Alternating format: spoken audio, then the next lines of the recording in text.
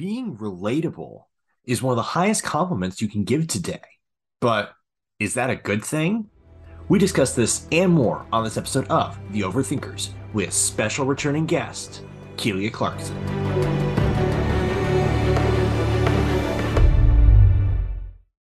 Hello, thinking people's thinking people. Welcome to The Overthinkers, a home for people who love to have fun thinking deeply. I'm your host, Joseph Holmes, filmmaker, film critic, people-pleasing contrarian, and with me, as always, is my aggravatingly authentic co-host, Nathan Clarkson, actor, author, filmmaker, and these are less like what. Now I'm just going to give whole novels and it's going to write memoirs when I do my fourth description. When I was a little boy. I also like how it gets slower. You're talking about yourself every time to try to what I'll say despiser of relatable content. Ooh, nice. Okay. Well, that doesn't roll off the tongue, but it is descriptive. Okay. Okay, yes. Well, and also with us today is a very special returning guest. She is a writer, actress, filmmaker, and podcast host who has written for Evie Magazine, founded both the women's online magazine Wallflower Journal, which she also manages and writes for, and the Dear Wallflower podcast, which she also co-hosts. She has starred in multiple shows and movies, including The Tonight Show, The Good Place, New Amsterdam, the Sean Baker produced Beating the Shift, the Nathan Clarkson produced and directed Miracle on Highway 34, and her own upcoming original film, Leading Lady. And because Nathan complains when I don't mention it, she is also married to our very own Nathan Clarkson. Well, nobody's perfect. Which is the most important piece of Keelia's biography. Of course, obviously. She her is biggest accomplishment. Yes. She is the cool, the calm, the collected Keelia Clarkson. Keelia, welcome back to the show. Thank you so much for having me. It is a treat to be back. We like you darn right it is. We like to think so, or at least we like our guests to say so. They don't. Well, today we are asking if being relatable is overrated. But first, Nathan, if people enjoy this podcast and want to find more great conversations and engage more with fellow overthinkers, where can they go?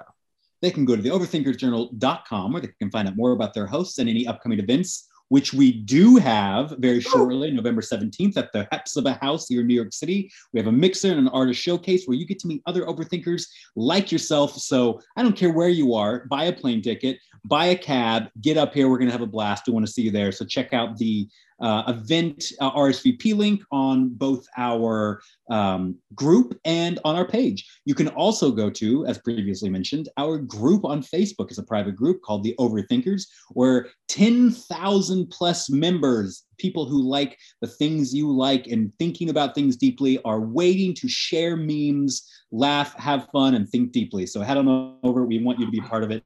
And if you do enjoy the podcast, please consider leaving a review and share with a friend. Awesome. That's well done. Well, after 100 episodes, I should have it down, right?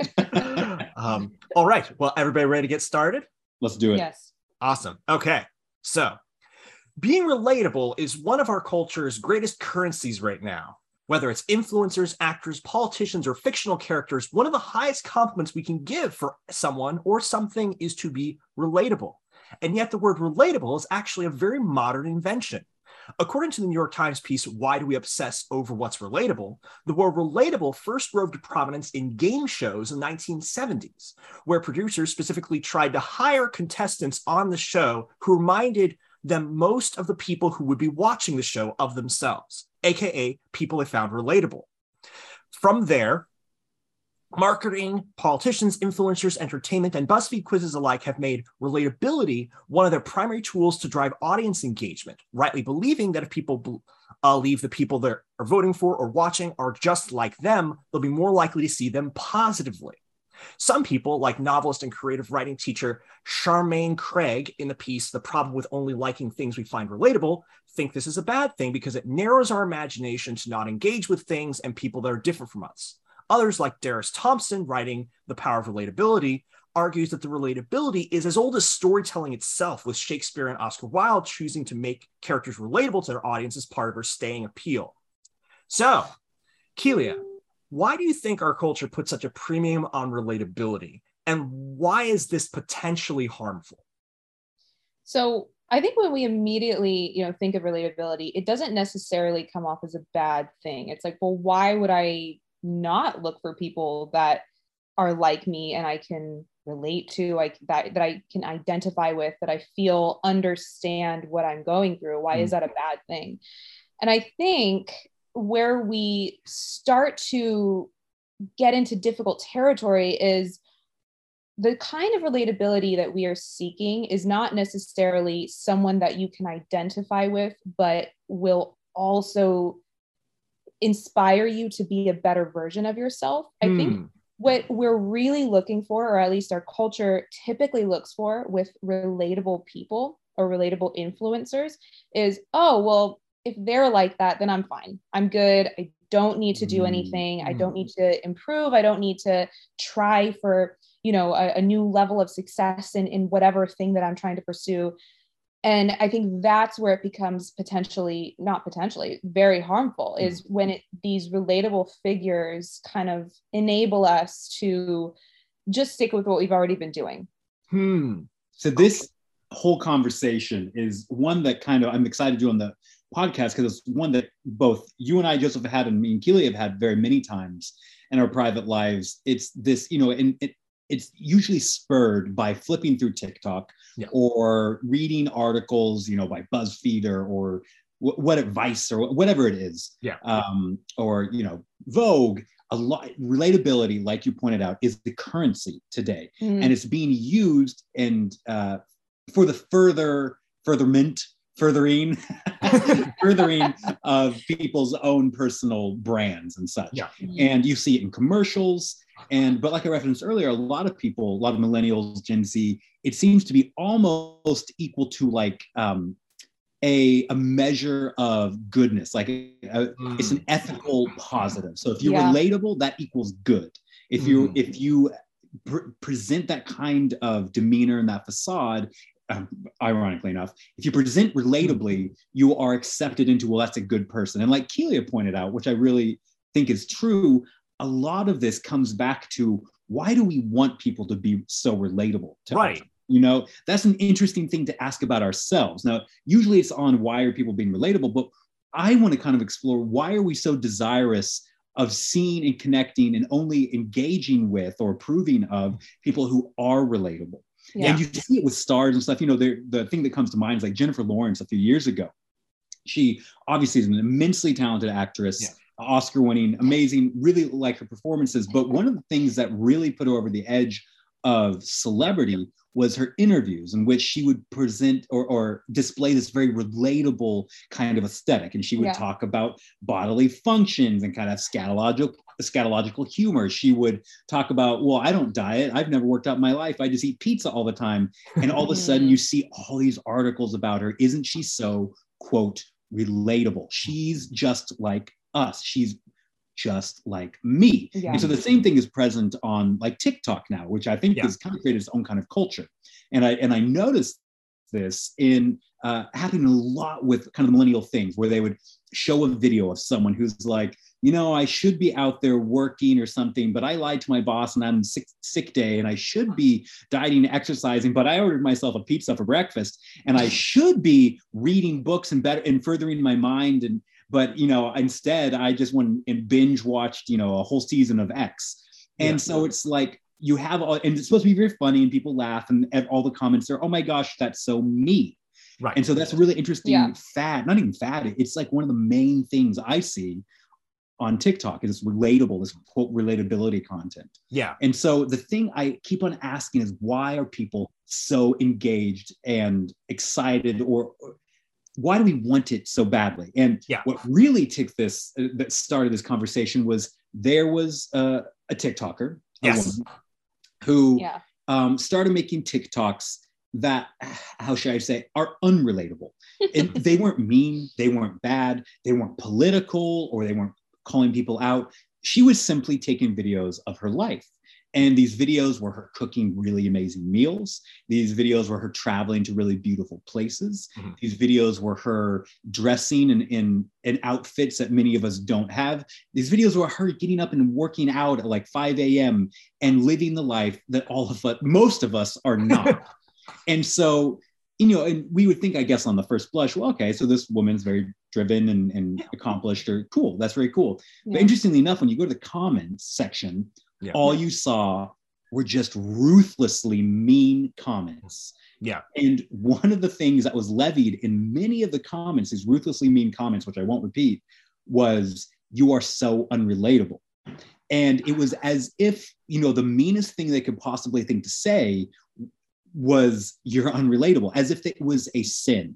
It was a moral judgment that she wasn't relatable, which means she was a bad person. And that really got to Keelia and I thinking, what is this? And I think Keelia hit on the head when I think a lot of people feel insecure about their accomplishments, their body, their intelligence, their whatever it might be. We all have these insecurities. I mean, not me, but most people have these insecurities. And when we see people who are doing things better than us. We had Josh on a while ago, Josh Murray, who is a fitness expert. I've known Josh for years, and Josh posts pictures of his abs. Holy six pack. And I don't have abs. And so I will see Josh's picture and irrationally say, Josh is a bad person. Just so everyone knows. Josh is not a bad person. He's a very good person. He's a very good friend. But I have that instinct, right, to see something that I don't have, that he has worked very hard for, and I have not. And then he shouldn't have it. I should have that. And you have that frustration, but it has nothing to do with Josh. It has something to do with me. It underlines something true about me, and that's uncomfortable, right? And so I think really where this comes from is we'd rather watch people who allow us to justify our mediocrity than have to engage with or be exposed to people who underline and show us, even if they're not doing it explicitly, all the places that we are coming short. Yeah. I think another thing is, it doesn't just draw our attention to who we are not, like seeing these people that are doing things that we wish we had. It doesn't just draw attention to we are not. It draws our attention to the fact that it was possible and we didn't do it. Oh, yeah. Yeah. I mean, obviously there are, some things where it's like, well, this person was very, privileged in this way. And no, it wouldn't have been possible for me to do that because I couldn't have afforded that school, things like that. But for the most part, like getting up and working out, deciding to do that, it's within most people's ability. Reading a book, eating a better meal, all of these things. And so it just highlights the fact that, I just didn't choose to do this thing that this person is choosing to do every day. Yeah. I joke with my friend that when I see Josh's picture of abs, well, I could do it if I wanted to. Well, I think that's really fascinating. I think that there's a bunch of stuff going on here. And I think that you guys have hit on a couple of things that are really fascinating to me. One is, you're right. It's not only that we like people who are like us. It's and that's something, that's one thing you can because like you can say, okay, we like people, who are like us because, C.S. Lewis talks about, I think it's in A Weight of Glory, the fact that everything beautiful is better when it's shared, and everything painful is less painful when it's shared. And so, of course, we like to have people who have enough shared values and interests that we can share experiences with them. Of course. And so that makes total sense. The thing is, but you're right. And there's what was it? I think, why do we like people who are similar to us? Psychology Today piece talks on that. Also, it makes sense that people who are like us, we would consider to be more trustworthy, because if we had, Friedrich Hayek talks about the difference between scientific knowledge and local knowledge. And if somebody has shares something with us, then we say, they're knowledgeable of something I'm knowledgeable about, therefore they're trustworthy, because I've also experienced the thing they're experienced, therefore they're trustworthy. So trustworthiness and likability makes sense. But you're right, the pathology that seems to be going on today is that we associate it with virtue. Yeah. It's like, if you're a good person, if you're relatable, because there's no reason for us to suspect that we're good people, that if people are like us, that they must be good. And yet we do assume that. And I think that you hit on a really fascinating thing, which is that, and I think you hit on the nail on the head, because, well, if they're good and they're not like us, then there's something wrong with me for not doing that. It's like, because they work out more than me. They are healthy more than me. They're doing all these things. And again, Keelia, it's like, it's one thing to say, well, you know, they had that because they have advantages that I don't have. But that wouldn't bother us so much. But if in fact it's that, oh, I could do this and I'm not, it exposes where I'm lacking. And there is this thing called, you know, and I remember reading this in an interview with Margot Robbie years back. She talked about the fact that, you know, she goes to America and she becomes a movie star. Whenever she goes home to be in Australia, she has to be really self-deprecating because of what she called tall poppy syndrome. That anybody in Australia, if you excel too much, then they start to reject you because, again, you're better than the tribe. It's like they're like, oh, you think you're so much better than us. And she says that's less so in America. She goes back home that's more in Australia where she is. And I think that's an interesting phenomenon. I think, and we'll, you know, I'll shut up here in a moment. But one of the things I think is fascinating is that this happened after the postmodern era happened. You know, we're always ragging on postmodernity. We're always ragging, but really just as a sociological phenomenon, because relatability happens in the 1970s and 80s, where everybody used to do what they're doing now, but with people that they knew personally.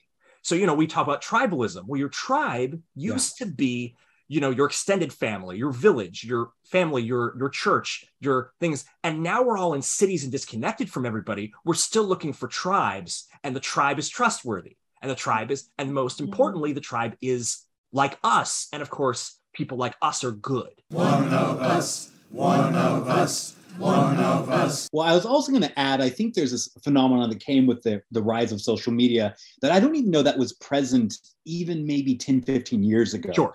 And so we always kind of knew that celebrities were, quote, better than us. They're more beautiful than us. They're richer than us. They're more famous and you know, more important than us.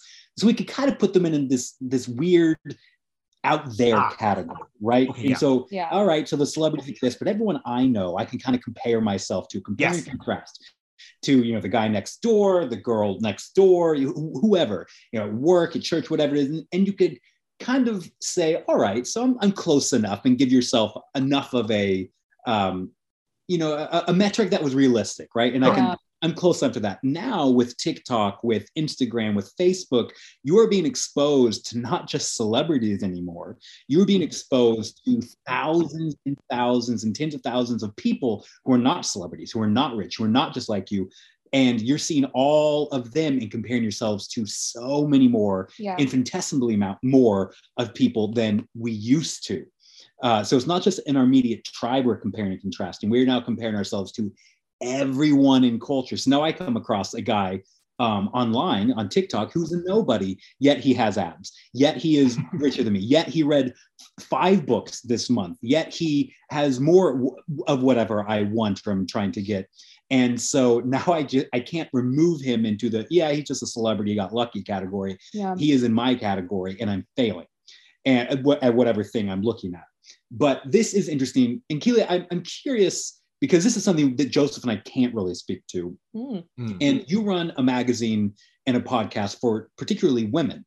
And so you know a little more about what women face today in culture and the pressures. You know, there's been a lot of articles and videos and just cultural talk around the concept of unrealistic body standards and the expectations women face and how, you know, women have to try harder. And so I actually empathize with that and can understand how difficult that would be. You know, not totally, because I will say, you know, I do watch Marvel movies, and there's some pretty unrealistic body standards for women too. But I'm joking, everyone. I know that it is particularly cruel, this culture on women, and can be very difficult, I'd imagine, to navigate and find those spaces. What are the things that you think that are drawing women to, particularly because that's the audience that you have cultivated and speak to? What are drawing women to the idea of relatability? Could it have to do with the culture and what they have to face and their insecurities as a result of things like that? So what would it be according to in your mind as a woman who lives in this world, what is the draw of relatability? Well, I would say I do see relatability as being more important to women than I have seen it be to men. And I think that is because, you know, women do value community. They do value safety and security in a way that is, you know, that they find it through their community, through people that are like them. But yeah, I do think there have been many, many decades where women have been held to very unrealistic standards that have made them feel less than. And so I think the relatability like obsession, I guess, is, I would say, probably an overreaction to all of those years of incredibly photoshopped, just insane, you know, magazine covers and pictures of celebrities and all these, well, you know, this is how women should look. This is what a woman looks like. You know, I grew up with, well, I feel like I don't have enough of a feminine body, you know? And so I think this is probably an overreaction. And I think I would say it's an overreaction in specifically a very feminine way, which is like, I want to find people that will make me feel valuable and make me feel better about myself and make me feel like I am perfect just the way I am, if that makes sense.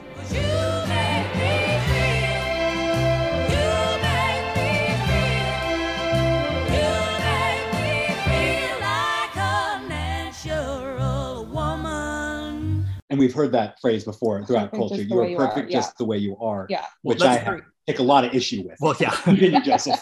No, I think you make a couple of excellent points that I want to highlight. One is that you're right. You know, we can talk about sort of like, you know, the problems with relatability all we want, but it is also true that the suspicion, and this is, we can talk about this, the suspicion that unrelatability is a signal for inauthenticity is not without merit, because of the, you know, I mean, we're talking about the female experience here, particularly because it's like, oh, this person who I thought was so much better than me actually was photoshopped.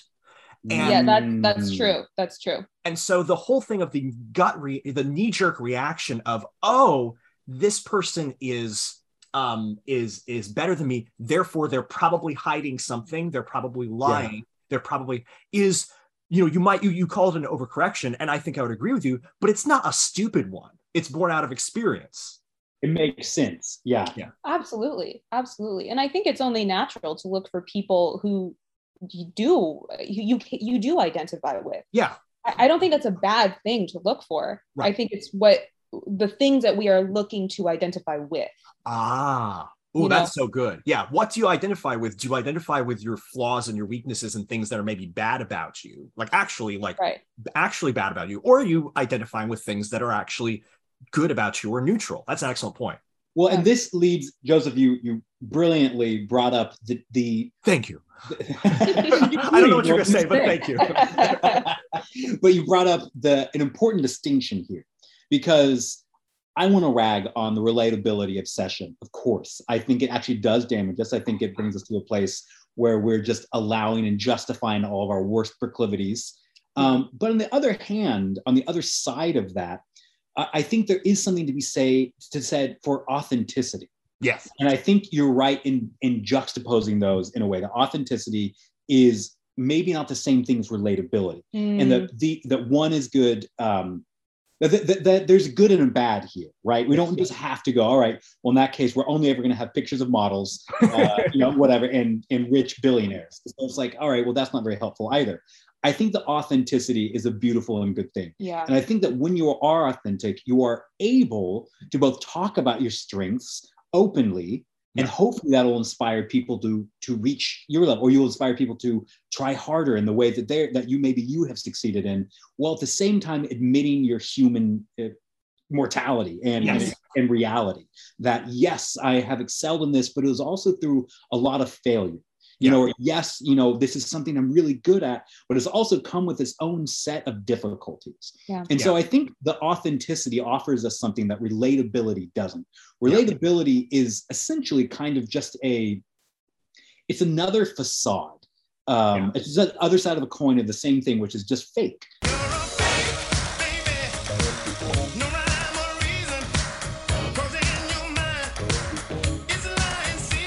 Right? Relatability is on the other side of the coin of airbrushed models on magazines. Right. They're both fake.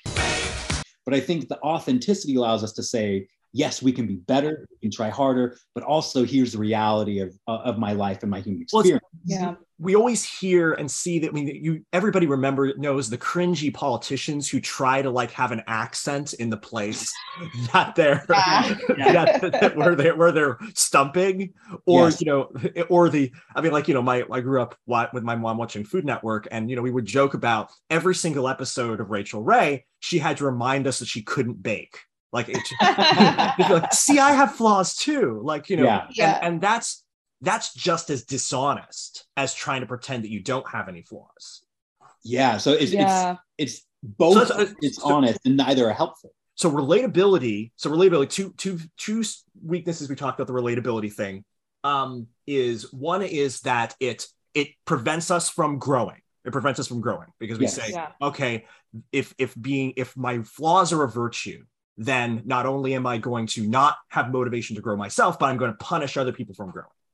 And then the second thing is we've talked about is it causes dishonesty and inauthenticity.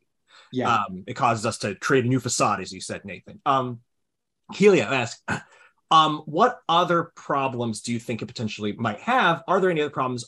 And what would you suggest people cultivate instead to get the same things they're trying to get from relatability without some of the drawbacks? Well, yeah. So I think, we talked about the negative impacts, which is, of course, yes, it enables you, because I don't think it just prevents you from growing. I think it enables bad behavior. It makes bad behavior look, like you guys have been saying, virtuous, trustworthy. Yeah. So I think it's both. Glorifies bad behavior. It prevents and enables, for sure. But I think, I don't think it's bad to pursue and find people that you do identify with. So I would say the other side of that is, finding people that are authentic and you connect with their story. You connect with maybe something that they faced, something that they've been through, that their story, the way that they overcame these obstacles inspires you to do the same thing for yourself. If someone, we use working out a lot. I guess it's I don't want to use that again. Yes, but reading books. Exactly. Education. Reading, yes, we have very noodly armed people for people who use the workout metaphor a lot. Arms like noodles. No, but if again, I'll just go with the workout thing. It's just the easiest thing. But if you're someone who has always hated working out, I've always hated working out, and you find someone else that, I am not an athletic person. This is just not, because what I don't find relatable is someone that was always in, soccer or always, enjoying gym. That is, you and I are not the same, and that's okay. But what is inspiring to me is the people that will say, I'm not a working out person, but I do it because of A, B, C, and D. And these are my reasons. And this is what I decided. I figured out something that worked for me and decided, no, I will work out because of this or for this reason. And so I think that is where relatability or authenticity is what we should be calling it, is a positive thing, is finding someone who, because you connect with them, you are able to see why you ought to grow and see the way that you ought to go about that. It's interesting. I think, one of the reasons we want relatable content is because we don't want to feel insecure, right? That's the easy, non-academic cool way to say it. Yeah. We don't like feeling insecure. Yeah. And so we drift towards people, engage with people who don't make us feel insecure. Yeah. The problem with that is we won't ever get better. Right. And so what I'd say is, as you're watching TikTok or watching movies or whatever it might be, and you start feeling that little twinge, right? When you come across somebody who reads more books or works out more or has more money, whatever it might be, yes, you can look towards the excuses. Well, they got this. Sure, that's fine. but you feel that little twinge of insecurity. What I would do is, rather than start analyzing them and their life, yourself, why did I feel insecure here? And I think oftentimes right within our insecurity is a little nugget of truth. There's something to be dug up there that can actually inform us about how to live a better life. So if you meet someone and they're like, I read 1,000 books last week, and that makes you feel insecure because you read no books last week. Right. Rather than going, oh, what a egghead, what blah, blah, blah, he doesn't have a whatever, say, why does that make me feel insecure? Maybe down, I'm someone who wants to read more. I want to learn more. Yeah. And if I just allow my insecurity to dismiss this, I'm not actually going to become better. Maybe I can't read 1,000 books, but what I can do is I can go, that's interesting that he did that. That's his story. I'm going to read more, or whatever it might be. Yeah. But I think a lot of our reaction to non-relatable content is we just don't want to feel insecure because it's uncomfortable. And usually it comes with an ought, right? Yeah. So if someone is doing something more than us or better than us, it comes with I ought to do that. Yeah. We had started to see oughts as bad. You made me feel like I should be Xing more. I should be doing something more. And don't take on too much. Of course, don't get overwhelmed. Right. But at the same time, oughts are good. Oughts help us live better lives, do better things, become better people. Yeah. And so maybe pay attention to that insecurity, because just inside it, you might find the ought that will change your life for the better. Yeah.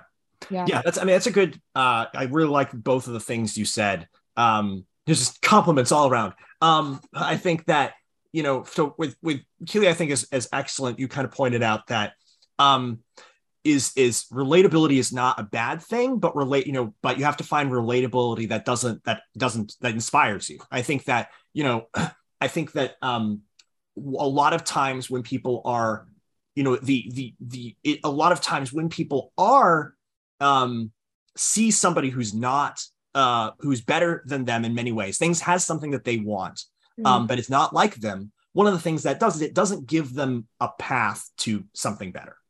It's like, okay, that person is so different from me and they have what I want. It doesn't give me a story or path to something better. Right.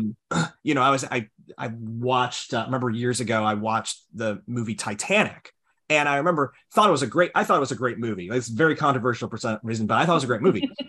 But I recognized that I couldn't relate to the male character in there because, it's like, okay, yes, there's this beautiful thing about true love, but the way he gets true love is a way I would never be able to do it because it's a completely different personality type. So and so if that's the only way to get love, then I will never have it. I remember having that kind of thought. And so it's like, so there is something important in finding people who have a story you can relate to that's still inspiring. So I think that's an excellent point, Keelia. And you're right, Nathan, we should look inwards, because the thing is, there's an implicit question, you should always ask, why am I feeling this way? That person didn't make me feel this way. Why am I feeling this way?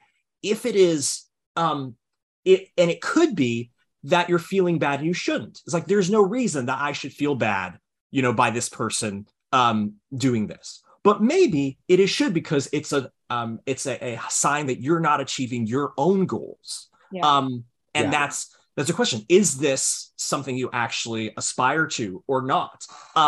And I think, real quick, I want to throw something in there. This is interesting, this distinction, because I realize there are people who've accomplished great things that I don't feel any insecurity about. Let's say, there's like a guy who is an amazing race car driver. I don't feel any insecurity or jealousy because I don't want to race cars. That's cool that he does that.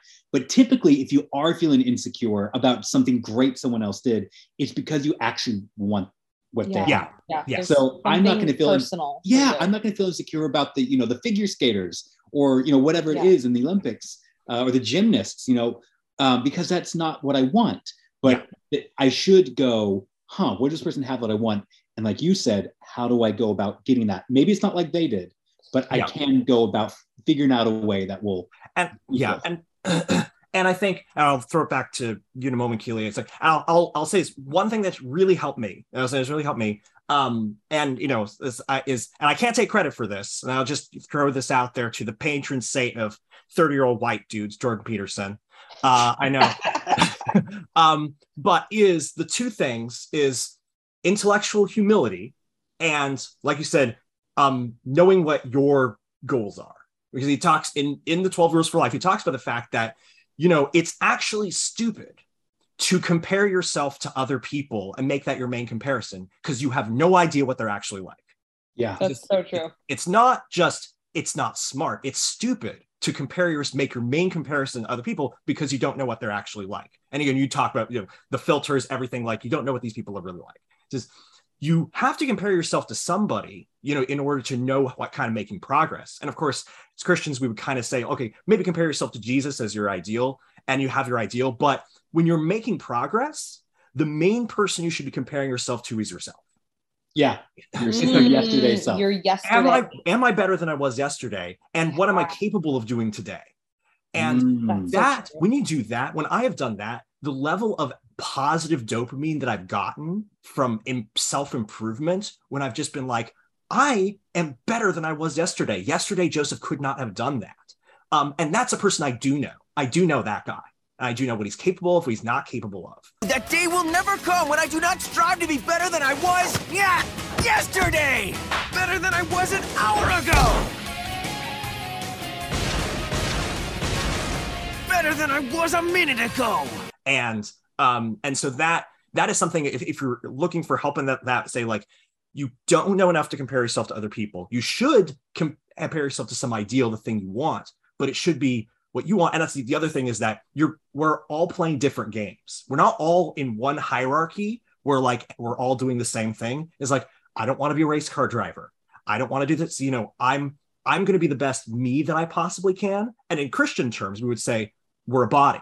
Again, we're not a hierarchy, we're a body. I'm not going to try to be the foot. I'm not going to try to be the hand. And even if you think that the person that you're comparing yourself to is the you that you're trying to be, they're never going to be the actual you that you're supposed to be to make the world a better place. Well, and I'm going to throw it back to Keelia, but I wanted to offer that, say, one of the ways to conceptualize that is we're living different stories, right? Yes. It happens in acting all the time, right? Especially in artistic industries. I'm sure it happens in business and literally every industry, but I can only speak to mine. We're artists, so yeah. Exactly. So, I'll see someone who's like me and who's, generally speaking, and they will book a role that I didn't get, or they'll be more successful or more popular or whatever it might be. Yeah. And that can make me very insecure, of course. But what I realize is they're telling a different story. Yeah. And rather than focusing on the story and be mad at them, that they're living and go, well, yeah, but my story's going to look different. And that's okay. Because all of our stories do. And you also don't know what they did to get there, what they had to go through. And that's where authenticity comes in. A lot of times it gets better when you actually hear, oh, wow, I didn't know they had to go through all that to get that. And so that's where authenticity can bring comfort and some human awareness, even to someone who's doing something great. Yeah. But Keelia, to wrap us up, as you speak out there to people who are struggling, as they look everywhere and all they see on TikTok is people who are better than them and doing things, and we're feeling insecurity as a result of that. We're seeing on TV, on social media, everywhere, all the things that make us feel less about ourselves. And I think, as we've discussed, a lot of our proclivities are to go find people who are just as bad off as we are, so we can justify our lives. How bad can I be? I'm just doing what comes naturally. So for you, what is the healthy middle? And what is the place that you think is best to be, rather than focusing on all the things you could never be, or trying to use, people who have all your same flaws to justify never becoming anything more? What is the practice from here on out? Well, so I would say it's really important to get a good sense of exactly who you are, exactly what you want out of life, exactly what your gifts are, what your goals are, and go from there. And think about, okay, so I'm never going to be, a top model, right? But what do I want out of life? And where am I hoping to be in a year or in 5 years? And it's kind of scary to think about, like, a year from now, 5 years from now, because you don't know what's going to happen, right? There's this element of, life takes you in certain directions that you don't always see coming. But I would say it's important to challenge yourself to actually set goals and hold yourself to them in order to become a better you than you were yesterday, as Joseph was saying earlier. And so I would say find people that are also motivated to be moving forward in life, to surround yourself with, and push you forward, and also call your attention when you are reverting back to relatable actions and behaviors, I guess. And maybe rather than justifying them, also, because that's what we want to do. We want to justify the relatability content. Where I don't have to do something. Maybe acknowledge and be honest about where you are objectively. Rather than, because our immediate, there's a great Scrubs episode where the lead character does something, and rather than acknowledging that he's done something destructive in his friend's life, he immediately goes and looks for justification. Hey, this wasn't so bad, right? So be honest about where you are and your predicament or your place, and then from there you can move forward. I guess be really, really authentic about yourself, about what your flaws are and where you are really, really lacking. Like I have found that it actually helps me, oddly enough, to journal the things that I really don't like about myself. And like, this isn't like a pity party. It's going and returning to that list and going, okay, have I made any progress on this thing that I don't like about myself? That I always respond this way when, someone I feel is starting a fight or something, or that type of thing. So getting really, really familiar with what your flaws are and what your gifts are, I think is a great way to get out of the relatable rut and start finding people that are authentic and are calling you to be a better self, a better you. Awesome. Cool. Well, thank you so much, Keelia, for such an authentic and I must say relatable No. Both. It's so funny. It's we had a little joke or laugh a couple times ago. We met up where it's just we realized that so many of the things that are compliments in other circles are just not compliments in ours. But yes, that was awesome. Great discussion.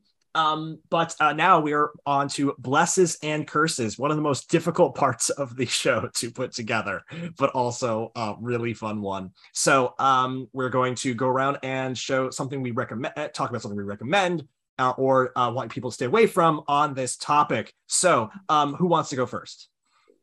Keelia, ladies first. All right, I'll go ahead. I'm going to start with my curse. And I feel bad cursing this movie because it's not like it's a bad movie. We watched it recently and it's cute, and I like to see it was like, it wasn't super standout rom-com, like to the point where I did have to go through like a few different steps on IMDb to find this movie. I was like, that actor in that movie, and anyway, but it's called Set It Up. And and it's like a little rom-com in New York, and it's fine. Two assistants that are just trying their hardest of very, very like prominent people.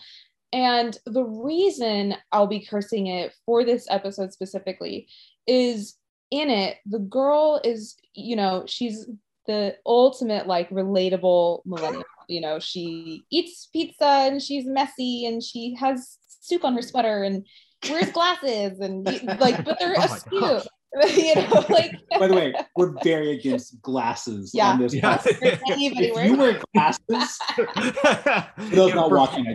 For people just listening, which is the majority of people who just put on glasses. So no, I'm sorry, my wife is obviously very bigoted towards people who wear glasses. You hit a guy with glasses. That's well played. Anyway. No, but they're askew and they're kooky glasses. I don't know.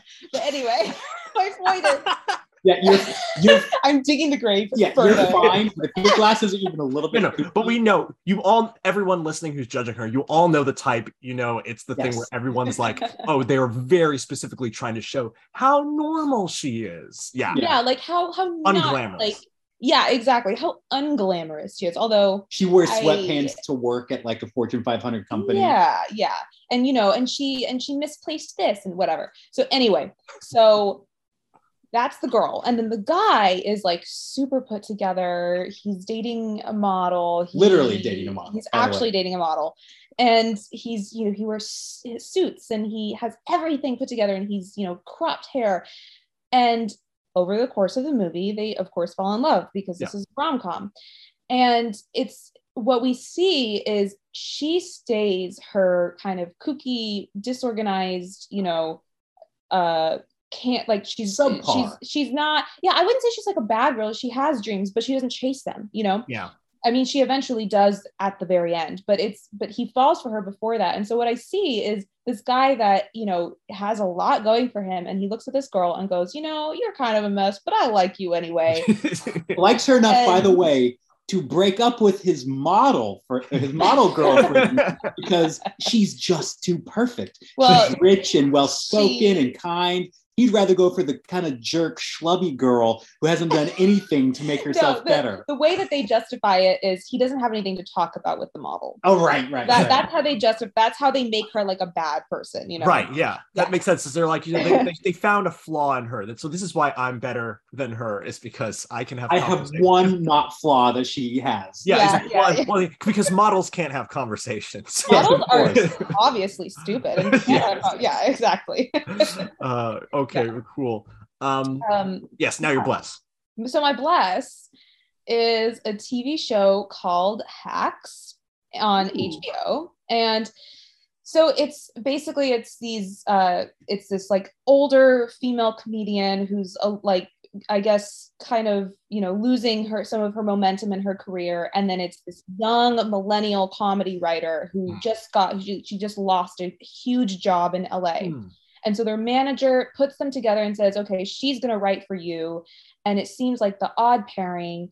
And, over the course of the season, the two women end up having this love and this friendship, between themselves. And what I'll bless about it, it's a really funny show.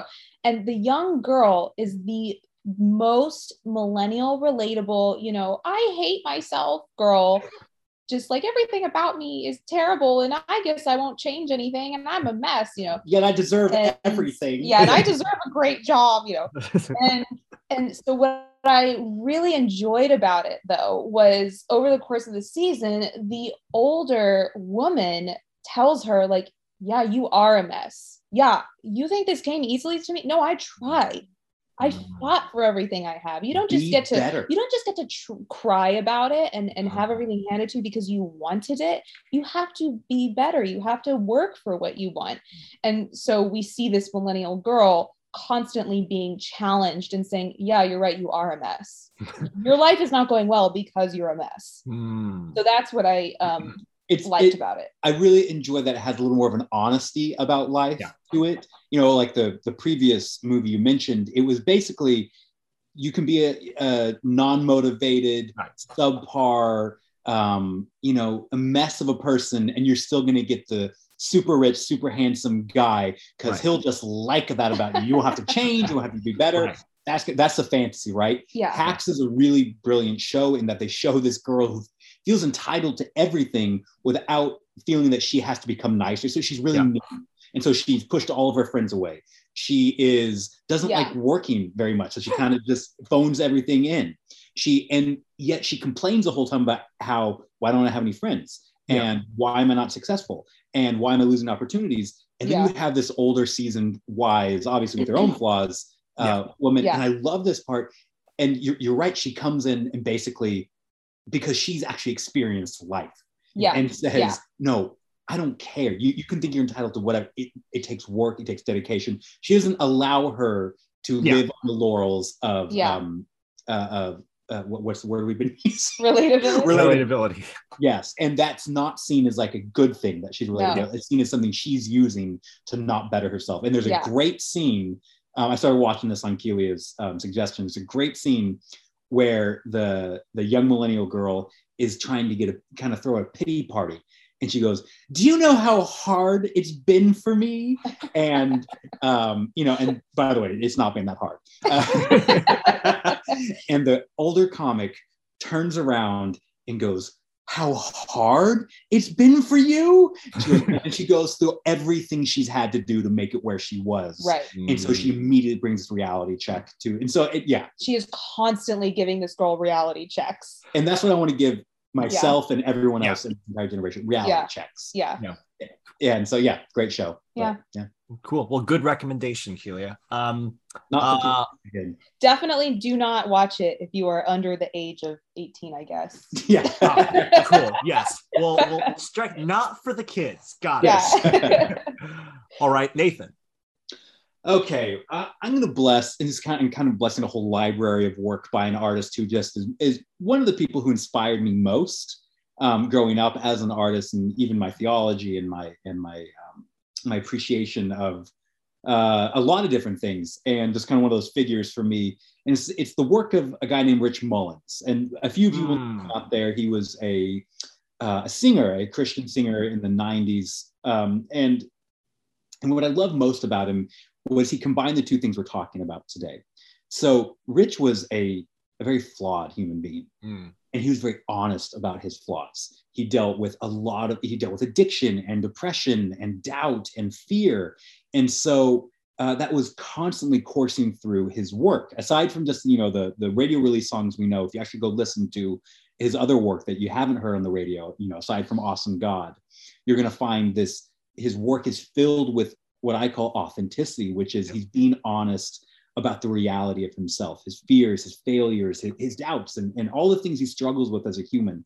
And so one, as a young kid dealing with mental illness and dealing with the realization of myself and my failures and my flaws, it was a really wonderful experience to have that understood. And but two, the flip side of that is he didn't stop there. I've heard that's where a lot of artists stop. Well, I'm just, oh, well, and bad and gross and oh, well.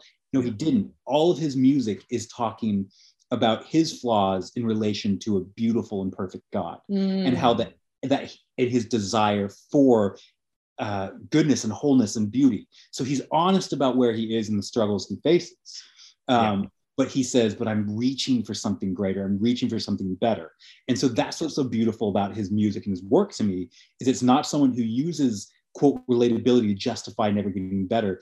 He instead uses the honesty of authenticity to be honest about where he is, and he shares that with people, and yet calls himself and then vicariously or what's the word? And then also through his music, he calls us to live better and more holy and more beautiful lives. And we can do that because he's authentic. So we go, I'm like you, Rich. I mess up and I fail and I fall, and I'm watching you admit those things. So that allows me to accept myself in that, but I'm also watching you reach for more. So that allows me and inspires me to do the same. So I have to bless the work of Rich Mullins. It's absolutely beautiful. Okay, if you have to. I have to. It's one of the great Christian artists of our age. Oh man, I miss artists like him. But I'd say one of the place. What I'm going to quote a line. Well, actually, I won't quote a line. Go listen to it. But the song that I'd say, read the lyrics. Even don't even listen to it. Just read the lyrics. It's called "We Are Not as Strong as We Think We Are." One of the most amazingly written songs or pieces of poetry or literary ever. So just go read the lyrics of "We Are Not as Strong as We Think We Are," and you'll see what I'm talking about. For my curse, I'm going to curse TikTok. I know it's easy, but a lot of I'm going to curse the hashtag relatable. Cool. It's a hashtag. So I'm cursing a hashtag. That might be a first on the show. Hashtag relatable is a whole host of millions of videos now of people basically just justifying how not great they are and why that's okay, and then enabling everyone else to do the same. I'm tired of your hashtag relatability. If I see one more time where you're trying to get me to laugh and like your life because you're refusing to do anything great or beautiful or good with it, I'm not going to. I don't think it's just, not funny. I think it's harmful and even evil. Wow. Okay, so everyone, just let you know, you put hashtag relatable, you are evil. What evil? You are hashtag evil. Speaking of passing justice on people, the thing is, this has crept into Christian culture too. Send your hate mail to him. I'll take it all because I'm tired of it, and I think it's hurting a lot of people. But like I said, this is creeping in Christian culture too. It's all right. So you don't do anything to follow God and become a new creation. Yeah. Oh well, no, absolutely not. As Rich Mullins or someone close to him coined, he repeated it. God loves you not as you should. God loves you as you are, not as you should be. But that shouldn't stop us from trying to be who we should be. That happens out of love. So anyway, those are my blessings and curses. Joseph. Cool. All right. I will try to run through mine fairly quickly. This is a pretty simple one. I'm going to, if we're talking about the sort of one of the perfect unities in our modern culture of someone who is relatable to a great deal of many of people, but then also inspires us to be better, I'm going to do the first two Tobey Maguire Spider-Man movies. Just because Spider-Man was created as one of the most relatable superheroes because he had ordinary problems everybody else did. But again, the message throughout all those movies is you have a responsibility to be better. And you do see, at least for the first two movies, a steady arc of him becoming a better person and learning new things, become a better person than he was before. One of the things I would say I don't really like about the Tom Holland Spider-Man movies is that they do end up seeming like he regresses throughout the movies, or at least never quite becomes a better person. Even when he says, "Oh, I'm going to mature now," it's like, well, no, you're not actually going to do that. I'm also going to bless the Jerry Seinfeld stand-up special, 23 Hours to Kill, because he overcame the celebrity need to say that I'm relatable in all his specials. He actually goes and he says, "Yeah, my life is not like your life. I am so rich and so famous, and that's okay. And that doesn't make you bad, and it doesn't make me bad. It just means that there's aspects of our life that are different, and aspects you can't relate to and I can't relate to, and that's okay." And I was like, that's authenticity, and I respect that, and I can still find him funny and unfunny, just the same, regardless. That's never more viscerally understood about Jerry Seinfeld than the reality that he lives a few blocks from us in like a penthouse multi-million-dollar apartment in a on the park, and we live just a few blocks away in a teeny tiny little hole. Welcome to New York. Yeah, exactly. Welcome to New York. Exactly. I will also bless Screw Tape Letters, which particularly for the afterwards section, if you can get one which is what was it, something it's like Regained, it's the essay at the end of it, because there Uncle Screwtape gives a big speech, and one of the things he talked about deeply in there is, he says, one of the negative spirits of the modern age is the claim, "I am as good as you," and everyone claims that. He says equality is good, and he says, well, the quality is of the enemy, and the enemy is God. He says, but the need to feel like everybody's is equal in every way. If you say, anybody who says to somebody else, "I am as good as you," does not believe it. He says, a person who thinks that they're equal or better doesn't say to somebody else, "You think you're so much better than me," or you don't. He says there's a deep insecurity in the modern age that he talks about, that sort of. So there's a lot of great satire in there about demons sort of talking to each other, how they tempt people, and people know the first part of it, but the second part I think is a really good deconstruction of the things we're talking about. Great Definitely. I'm going to curse a sort of along Keelia's lines. I'm going to curse a really bad, movie from the late 90s, early 2000s called Clock Stoppers. You may not have heard of it, and that's great if you haven't, but it is about some of these kids that get a time travel device and they use it in really irresponsible ways before sort of eventually being responsible for it. And I just think it's indicative of a lot of, especially like late 90s, early 2000s kind of movies that were about making sort of relatable kids and relatable protagonists, that really what that meant was they're bad people, but they still get everything they want. And I think that's really toxic. I mean, again, that's in Seth Rogen's entire career, Fired. Yeah. No, but you're right. Actually, that would have been a good one to Knocked Up, which is, I'm a terrible I'm a nobody, man-child. And yet still Katherine Heigl. And another movie, it's Amber Heard, before we knew everything bad about her. It's like, okay, so you're just cast, like this is what you're talking about, that in your movie. It's not real, and yet it is in creating us in that I'm awful, and it's good about me, and it entitles me to everything. And so you, Nathan, you cursed a hashtag. I will just curse BuzzFeed. Since we're spending every millennial has just screamed. Yes. They felt it. Come, give me your hate. I think we all read BuzzFeed, but I don't think anyone likes it.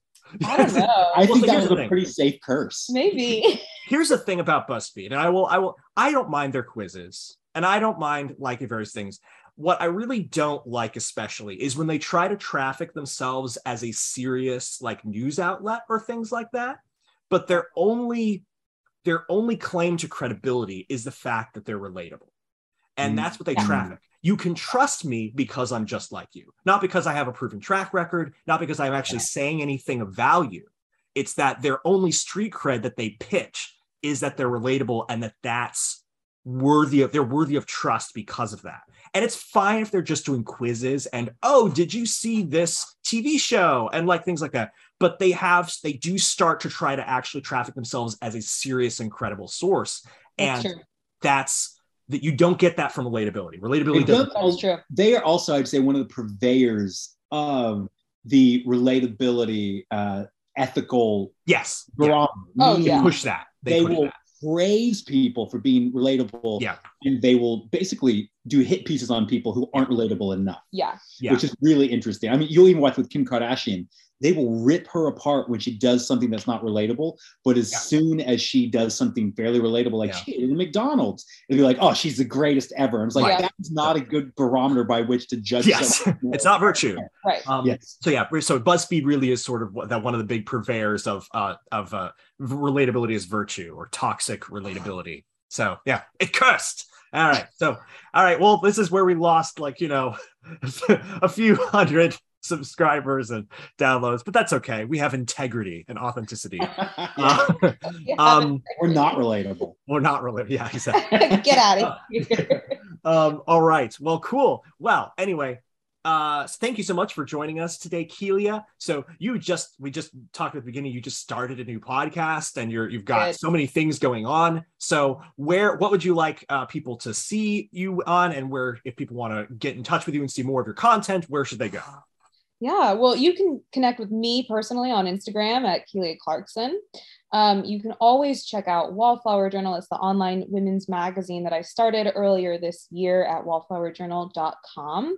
We have relationship articles, recipes, and opinion pieces, and it's a space that I have cultivated that I hope will bring beauty and gentleness to women's everyday lives. And as far as my podcast goes, I did just launch it last month, called Dear Wallflower. Yeah, and it's been really exciting. I've had a lot of wonderful reactions to it, so it's been very exciting. And essentially, women can send in a letter of something that they've been struggling with, and we will do our best, my co-host and I, to offer some insight.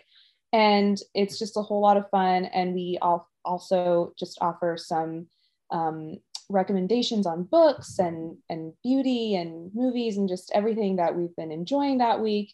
And it's just so much fun. So I hope you guys will check it out and hang out with us. And don't worry, it is totally unrelatable. But it is authentic. Yes, exactly. It is authentic, but if you want relatability, go to BuzzFeed. Go somewhere else. Buzz off to BuzzFeed. On that note, you can find me at nathanclarkson.me and search my name, Nathan Clarkson, on any of the socials. You can find me on any of the socials as well. Just look Joseph Holmes or Normal Guy. Don't ask. Tell me later, another episode. And also you can find me at josephholmesstudios.com, my website. You can find my work there, and you also can find a lot of my articles, my film criticism of various things at religionunplugged.com. Thank you so much, everyone, for being on this episode, and thank you, everyone, for joining us. And remember, if it's worth thinking about, it's worth overthinking about.